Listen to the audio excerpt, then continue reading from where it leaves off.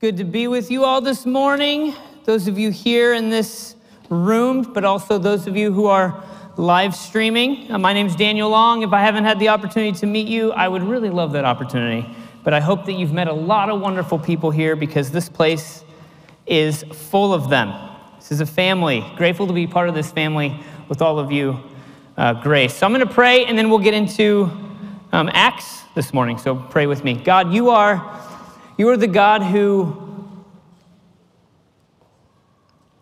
moves toward us. You're the God who speaks to us. You're the God who wants to include us and involve us. I'm so grateful that that is true. God, I know that you have something to say to me, to all of us this morning, to those who need to hear your words of grace. God, I ask that they would hear it.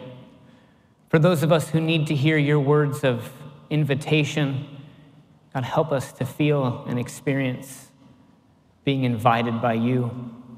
For those of us who need to hear your word of challenge and conviction, help us to not resist it, but to trust that that comes from love and is an opportunity to move toward you in greater faithfulness. God, for those of us who need to be reminded that you are present, that you are near, I ask for a small moment of an encounter with you. God, I ask that we would all, in whatever way we need to be and you are calling us to be, that we would be transformed by life in your spirit because of what you've done through your son, Jesus. And it's in his name we pray. Amen.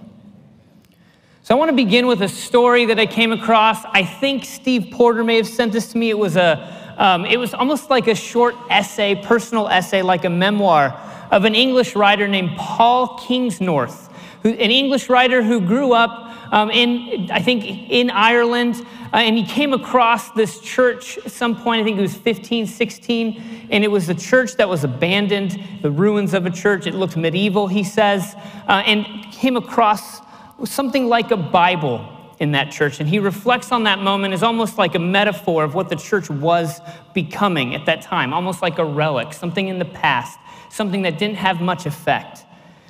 And so Paul grows up to become in some ways like an atheist and rejecting Christianity, or maybe it wasn't even that strong at first, more apathy, because he just couldn't see how it was making any sort of effect or what point it was in culture and society. And so he's sort of resistant to it. That resistance became a little bit more active, but then he realized that he needed something in his life, that he needed some sort of spiritual path, because that was always sort of tugging at him. And there was one person in particular who described an event in his life as if having waken up to Jesus, waken up to faith, and that was always haunting him. So he takes the spiritual path that leads him to like pantheism, to animism. He's an environmental activist, then to Buddhism, finally to the cult, a witch cult, to be Wiccan, and he becomes, as he calls himself, at one point, a witch.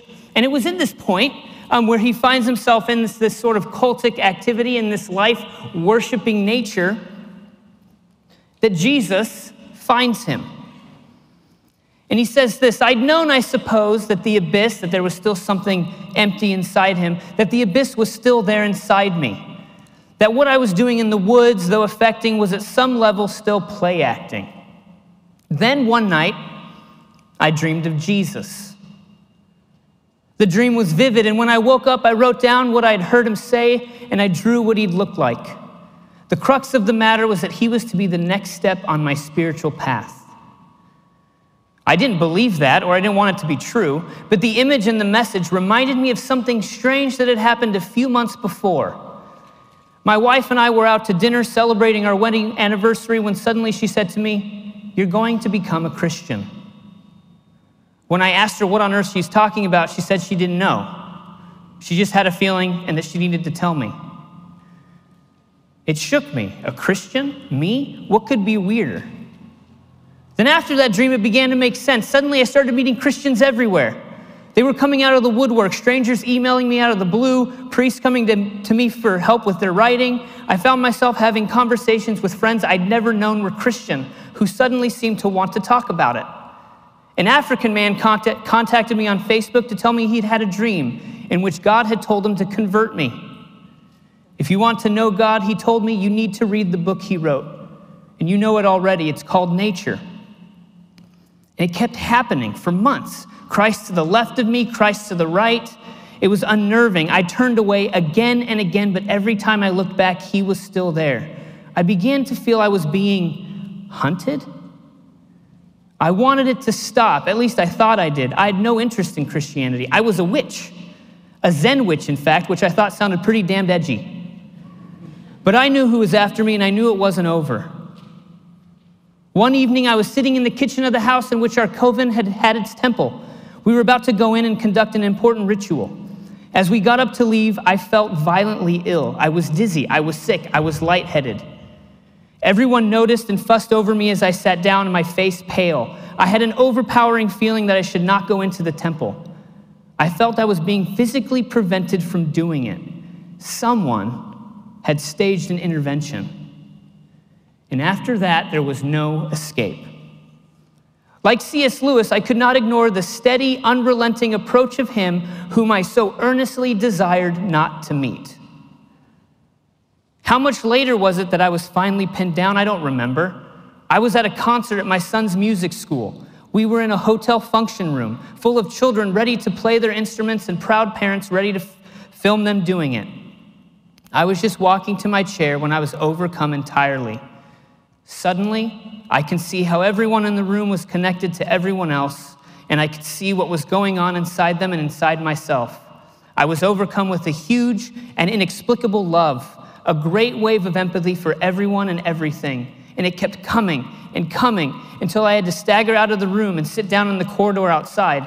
Everything was unchanged and everything was new. And I knew what had happened and who had done it, and I knew that it was too late. I had just become a Christian. Here is a man who so desperately tried to resist the power and the presence of Jesus and could not. And that is the good news.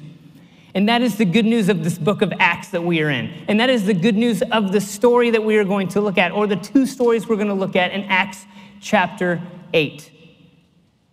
Because this morning I want to tell you about a God whose spirit, that power, is so expansive. And I want to tell you about a God whose embrace is so wide that it includes you. And it includes those you probably do not think it should include. And that is the good news of the gospel. So with that, if you would turn to Acts chapter 8, we will get into this wonderful, wonderful moment at the beginning of the church. We're in a series in the book of Acts, and of course, like I said, this is the beginning, the moment, because of what God has done in Jesus and the unleashing of the Spirit, that the church begins. This new community takes off, and it's finding its way through and in and around this place where these first Christians seem to be, and it cannot be stopped. It is something that keeps happening and happening. We saw in the last couple chapters where, because of this expansion of the gospel, it's highlighting these tensions, these conflicts that are at play. As Brandon talked about, the Hellenistic Jews and the Hebrews and the conflict that's happening there, and how the gospel is sort of uncovering all of that and also speaking to it. And then this kicks off this crazy persecution that these Christians are wanting to flee at the hand of Saul of Tarsus, who we know will later be converted and we will call and know as Paul. But because of this persecution, the church begins to scatter. And I'm just going to do something very simple this morning, is walk through Acts chapter 8, making some observations and points along the way. So 8, starting in verse chapter 2. That day a severe persecution began against the church in Jerusalem, and all except the apostles were scattered throughout the countryside of Judea and Samaria. This is important because as we remember back in Acts chapter 1, what did Jesus tell these apostles, these people who were following Jesus? You will be my witnesses in Jerusalem, in all Judea and Samaria, and even to the ends of the earth. So as we see these people being scattered to Judea and Samaria, that tips us off as, oh, the gospel is expanding into the places that it is supposed to. We see that devout men buried Stephen and made loud lamentations over him, and Saul was ravaging the church by entering house after house, dragging off both men and women, and he committed them to prison. Now those who were scattered went from place to place proclaiming the word. Verse 5, Philip went down to the city of Samaria and proclaimed the Messiah to them. The crowds with one accord listened eagerly to what was said by Philip, hearing and seeing the signs that he did. For unclean spirits, crying with loud shrieks, came out of many who were possessed, and many others who were paralyzed or lame were cured. So there was great joy in that city. Notice how it's because of persecution that the gospel begins to expand where it's supposed to go. The gospel cannot be stopped. Persecution scatters these apostles into the places where the gospel is supposed to go, and Philip begins to proclaim the Messiah. People are healed, sickness is cured, and I love verse 8, and there was great joy in that city. Because when there is conversion, when the presence of God, the presence of Christ through his Spirit is making its way into a place, seems like the only possible response appropriate is joy. Now next in verse 9, we are introduced to a man named Simon. Previously practiced magic in the city and amazed the people of Samaria, saying that he was someone great. All of them, from the least to the greatest, listened to him eagerly, saying, this man is the power of God that is called great. Now, Samaritans called God the great power. That is how they understood who God was. Simon was able to wield, as a magician, this power. He was a local celebrity. He was somebody who knew what to do to get the crowds going, and people loved him. Simon the magician was loved for what he could do and how he could employ these spirits. And people said, this is the power of God. Verse 11, they listened eagerly to him because for a long time he'd amazed them with his magic. But when they believed Philip, who was proclaiming the good news about the kingdom of God and the name of Jesus Christ, they were baptized, both men and women. Even Simon himself believed. After being baptized, he stayed constantly with Philip and was amazed when he saw the signs and great miracles that took place. This wonderful, great power that Simon had all of a sudden became second tier because nothing is on par with the great power of God through his Spirit. Here is a man who was known for what he could do, and then all of a sudden the power of the Spirit shows up, and it is shown for what it really is. Simon, though great, though popular, could not transform lives. He could not bring joy. Verse 14, now when the apostles at Jerusalem heard that Samaria had accepted the word of God, they sent Peter and John to them. The two went down and prayed for them that they might receive the Holy Spirit. For as yet the Spirit had not come upon any of them. They had only been baptized in the name of the Lord Jesus. That is strange. You should read that and be like, that doesn't make sense, because nowhere else in Acts has that happened. Right? Usually people are baptized, the Spirit seems to show up. Here there's this gap. There's this gap of time between when they give themselves to Jesus and they're baptized and when they are then, what is called to in Acts, baptized by the Holy Spirit. Why?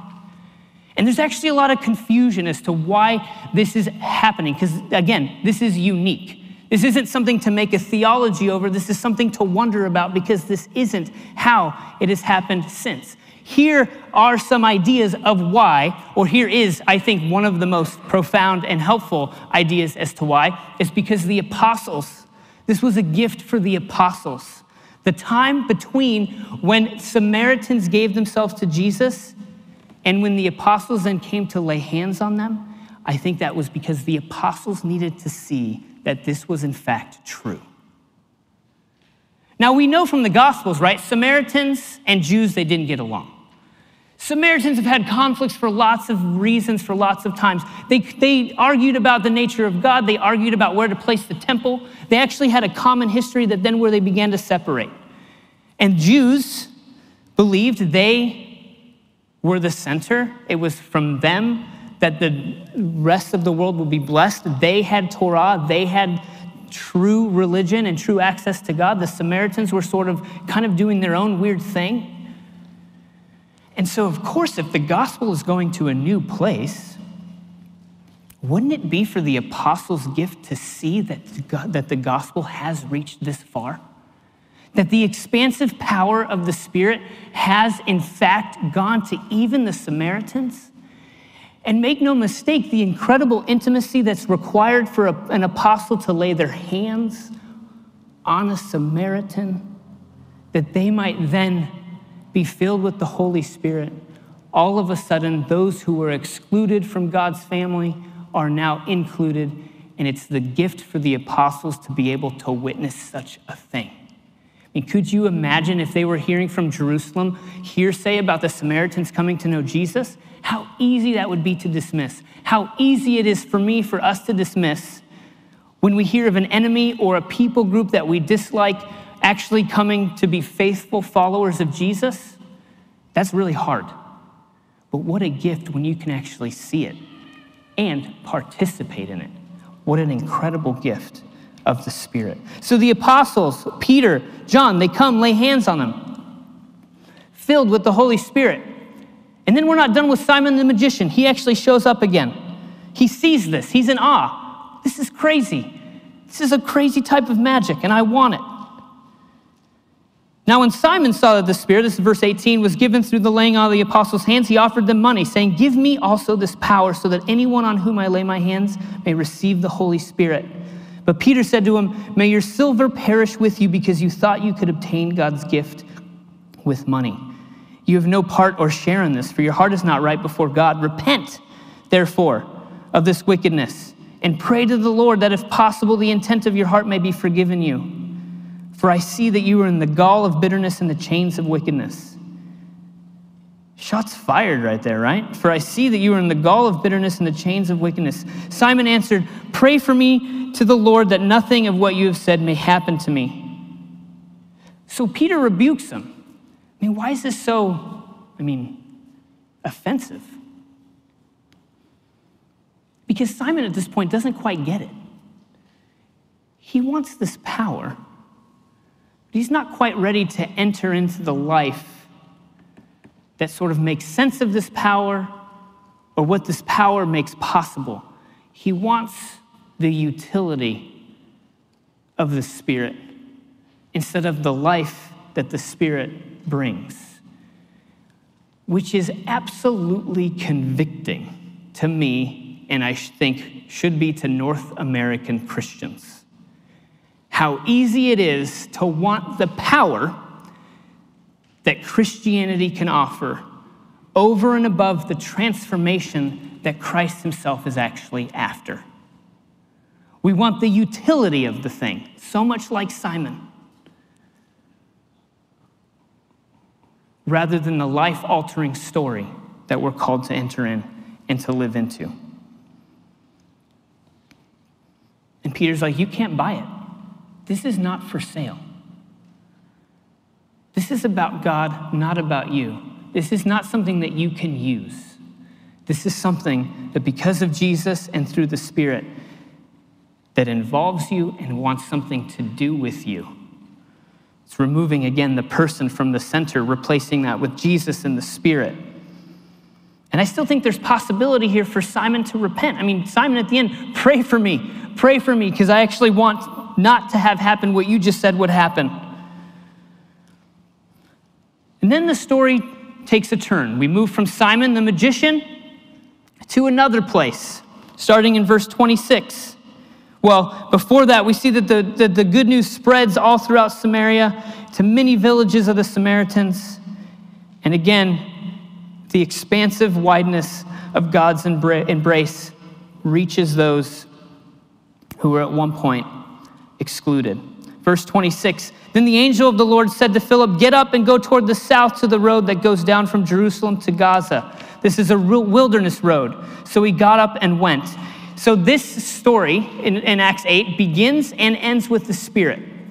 Because here the Spirit says, Philip, get up and go. At the end, the Spirit does a weird thing and sort of like transports Philip to Azotus, and who knows what happens there. But I mean, it's like a crazy, wild thing, because I think Luke is wanting again to show this is about what the Spirit is doing. This isn't because Philip was an incredible missionary, had great missionary strategy. The apostles, it wasn't because they sat down around a table and thought, what is the best way to reach the lost? No, the apostles are all about trying to keep up with the Spirit.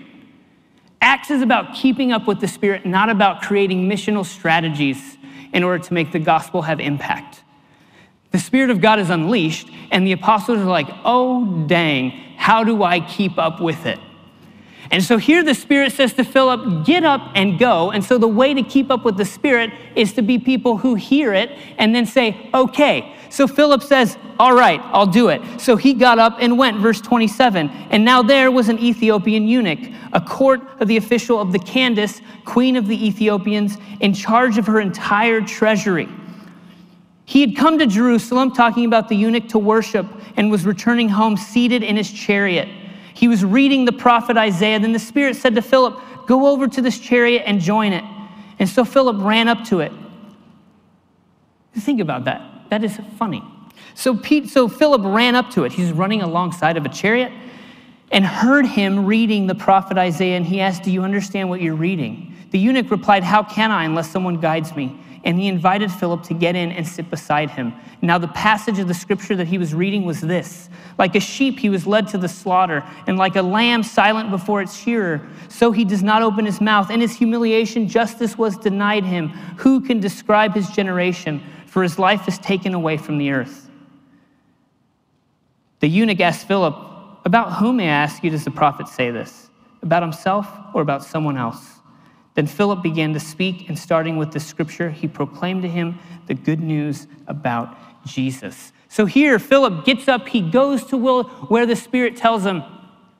Then we're told there's this Ethiopian eunuch who is this high official in charge of the treasury of Candace, the queen of Ethiopia. Now, Candace was a general term given to the queen of Ethiopia. Ethiopia is not the current country of Ethiopia, but pretty much referred to all of Africa south of Egypt. So this is a massive, massive area this queen had power over. This eunuch had also an incredible amount of power. He was entrusted to the queen's money and how to deal with it and what to do with it.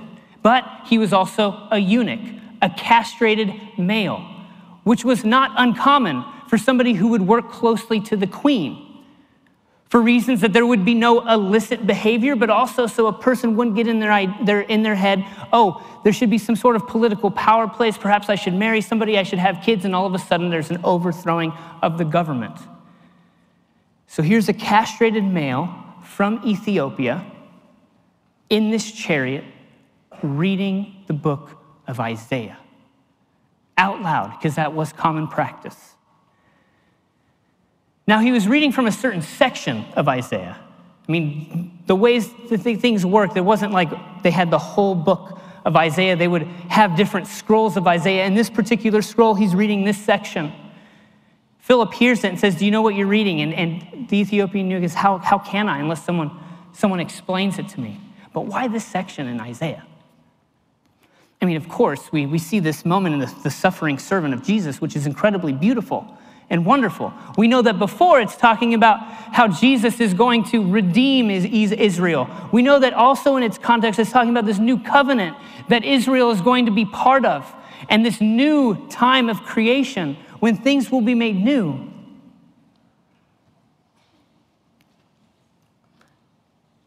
He's reading from this section in Isaiah because it's a part of the Bible that actually includes him, includes eunuchs.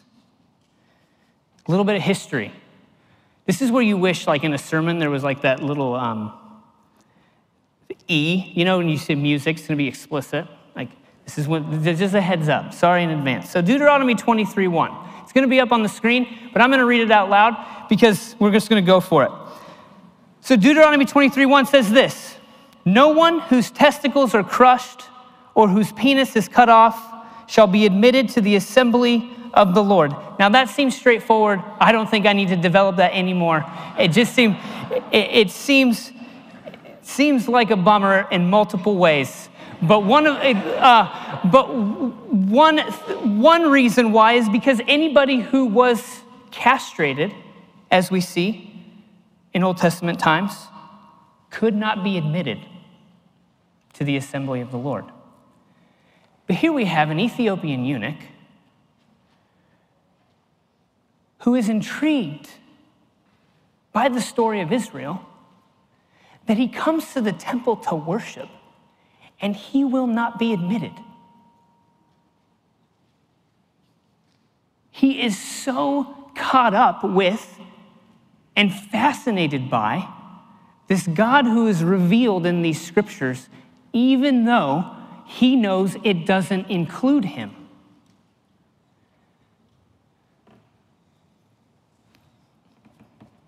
Of course, until now.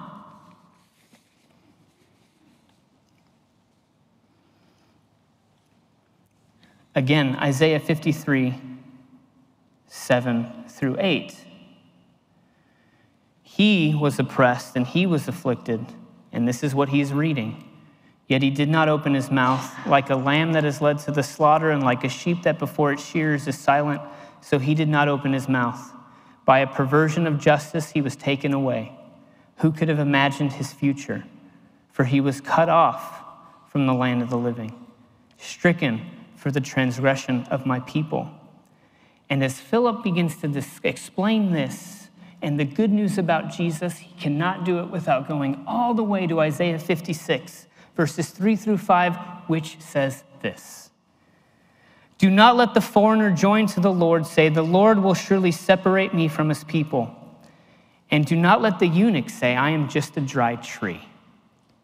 For thus says the Lord to the eunuchs who keep my Sabbaths, who choose the thing that pleases me and hold fast my covenant, I will give in my house and within my walls a monument and a name, better than sons and daughters. I will give them an everlasting name that shall not be cut off." The Ethiopian eunuch is reading Isaiah because the good news is he will be included. And he knows somehow that this passage in Isaiah 53, which he's reading, this is where everything changes. This is where everything changes. Tell me about this. Tell me about this one who is oppressed, like me, who is afflicted, like me, who was cut off, pun completely intended. Tell me about this one. And so Philip does. And he tells him the incredible story, the expansive power of God's Spirit that comes already to the ends of the earth. We're talking about an Ethiopian eunuch. Yes, it made its way to Judea and Samaria, but now it finds its way to somebody from Africa.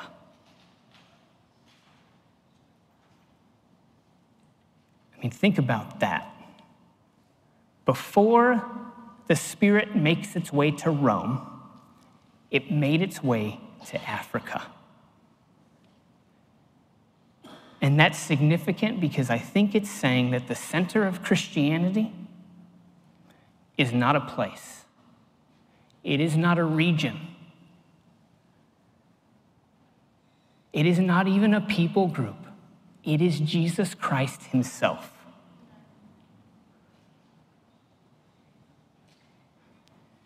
The Spirit of God cannot be stopped. The embrace of God is wide, and it includes this Ethiopian eunuch. And so Philip begins to describe who this Jesus is, what God has done in this Jesus, the type of futures that it opens up for somebody who had no place. All of a sudden, they have a place. And I hope you see in this story that there is just no mistake that God wanted so desperately to meet this eunuch. He tells the Spirit, he tells Philip to go. Philip is quite literally running after the eunuch. We are to see that God runs after those he desires. We see that this man is reading in this particular book at this particular time with a person next to him to describe what it actually means and what it means for this person. And so because of this, the eunuch cannot imagine what could prevent him from being baptized. Let's continue, verse 35. Then Philip began to speak, and starting with the scripture, he proclaimed to him the good news about Jesus. And as they were going along the road, they came to some water. And the eunuch said, "Look, here is water. What is to prevent me from being baptized?" Before this, the answer would have, of course, been everything. I mean, look at you. You know why you're prevented from this. You know why you're excluded. But now, the answer is completely and utterly nothing. Nothing prevents you from being baptized. Nothing prevents you from being submerged in the story and the life and the death, resurrection of Jesus, and then pulled out of those waters and then embraced into the wider family of God. Nothing prevents you anymore. Absolutely nothing. The way one commentator puts this, Willie Jennings, he says, faith found water. Faith will always find water. What we see in this story is that the eunuch's desire for God matched God's desire for the eunuch. So then when they came up out of the water, verse 39, the Spirit of the Lord snatched Philip away. The eunuch saw him no more and went on his way rejoicing. And there's speculation that because of this eunuch, because the gospel made its way to the Ethiopian eunuch and to Africa, then all of a sudden the gospel began to break out in that place. That the eunuch becomes one of the first missionaries, if not the first missionary, to the larger region of Ethiopia. That is just absolutely amazing to me. So again, I want to tell you about a God whose power through the Spirit is expansive. And I want to tell you about a God whose embrace is so wide that it includes you and it includes others who may not know or who you may not think should be included. So here's some considerations, I think, in response to this text. The first is this: how are you keeping up with the Spirit? How's that going? How are you keeping up with the Spirit? Do we have a sense, like I hear a lot in churches, man, the church is dying. The church is really going the way of, I don't even know the phrase, just bad, it's just going downhill.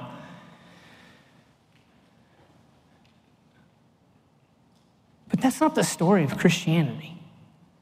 The story of Christianity is about a Spirit who keeps expanding. I mean, if you want to know what's actually happening in the church, look south, not us. Look south, in places like Asia, South America, Africa. The church is expanding, and it is wonderful, and it is good, because God is always on the move, and because God's embrace is wide. So that's the first consideration. How are you keeping up with the Spirit? Is that something we even think about? Is that something I spend my life doing, is discerning what the Spirit is up to and how I can get up and go and where I need to be running and who I need to be listening to and who might invite me into their chariot in completely, utterly, and surprising ways. The second consideration, thinking about Simon the magician, is your faith just a utility? Is your faith just something that you like to have because it gives you something? Or is your faith actually the life-transforming power of God through his Spirit? Last consideration. Do you know that God desires you? I mean, that word desire almost seems a little bit like, whoa, strong, but it's true. God desired the eunuch, so much so that he went after him. God desires us. If we've found ourselves part of the community, the family of God, we have somehow responded to God's desire for us. So do you know that God desires you? Do you know that God desires others? I mean, do you think, like the eunuch, that you don't belong? What are you? A man? A woman? What do you have to offer? Can't procreate? Malformed? Have some sort of disability? God's embrace, wide enough. And it includes in some pretty surprising ways. So how are you keeping up with the Spirit? Is faith a utility for you? Do you know that God desires you and God desires others? And what does it look like for us to be propelled by that desire for the rest of the world, the people around us, our city, our families? This is incredible news, my friends, that the Ethiopian eunuch discovered himself in the story and could not let go. And that by God's grace, there was somebody there to explain how that connected to the incredible message of Jesus Christ. Thanks be to God. We have an opportunity to partake in communion this morning, which again is the actual image and practice of saying that God's Spirit and his power is expansive and his embrace is wide. This is an opportunity for us to say yes to the God who includes and who invites. And so I encourage you, as you come forward, to remember that, not just about what is true for you, but what is true for others, partaking and participating. That somehow, by God's grace, we're caught up in this thing we call the way, we call Christianity, we call following Jesus.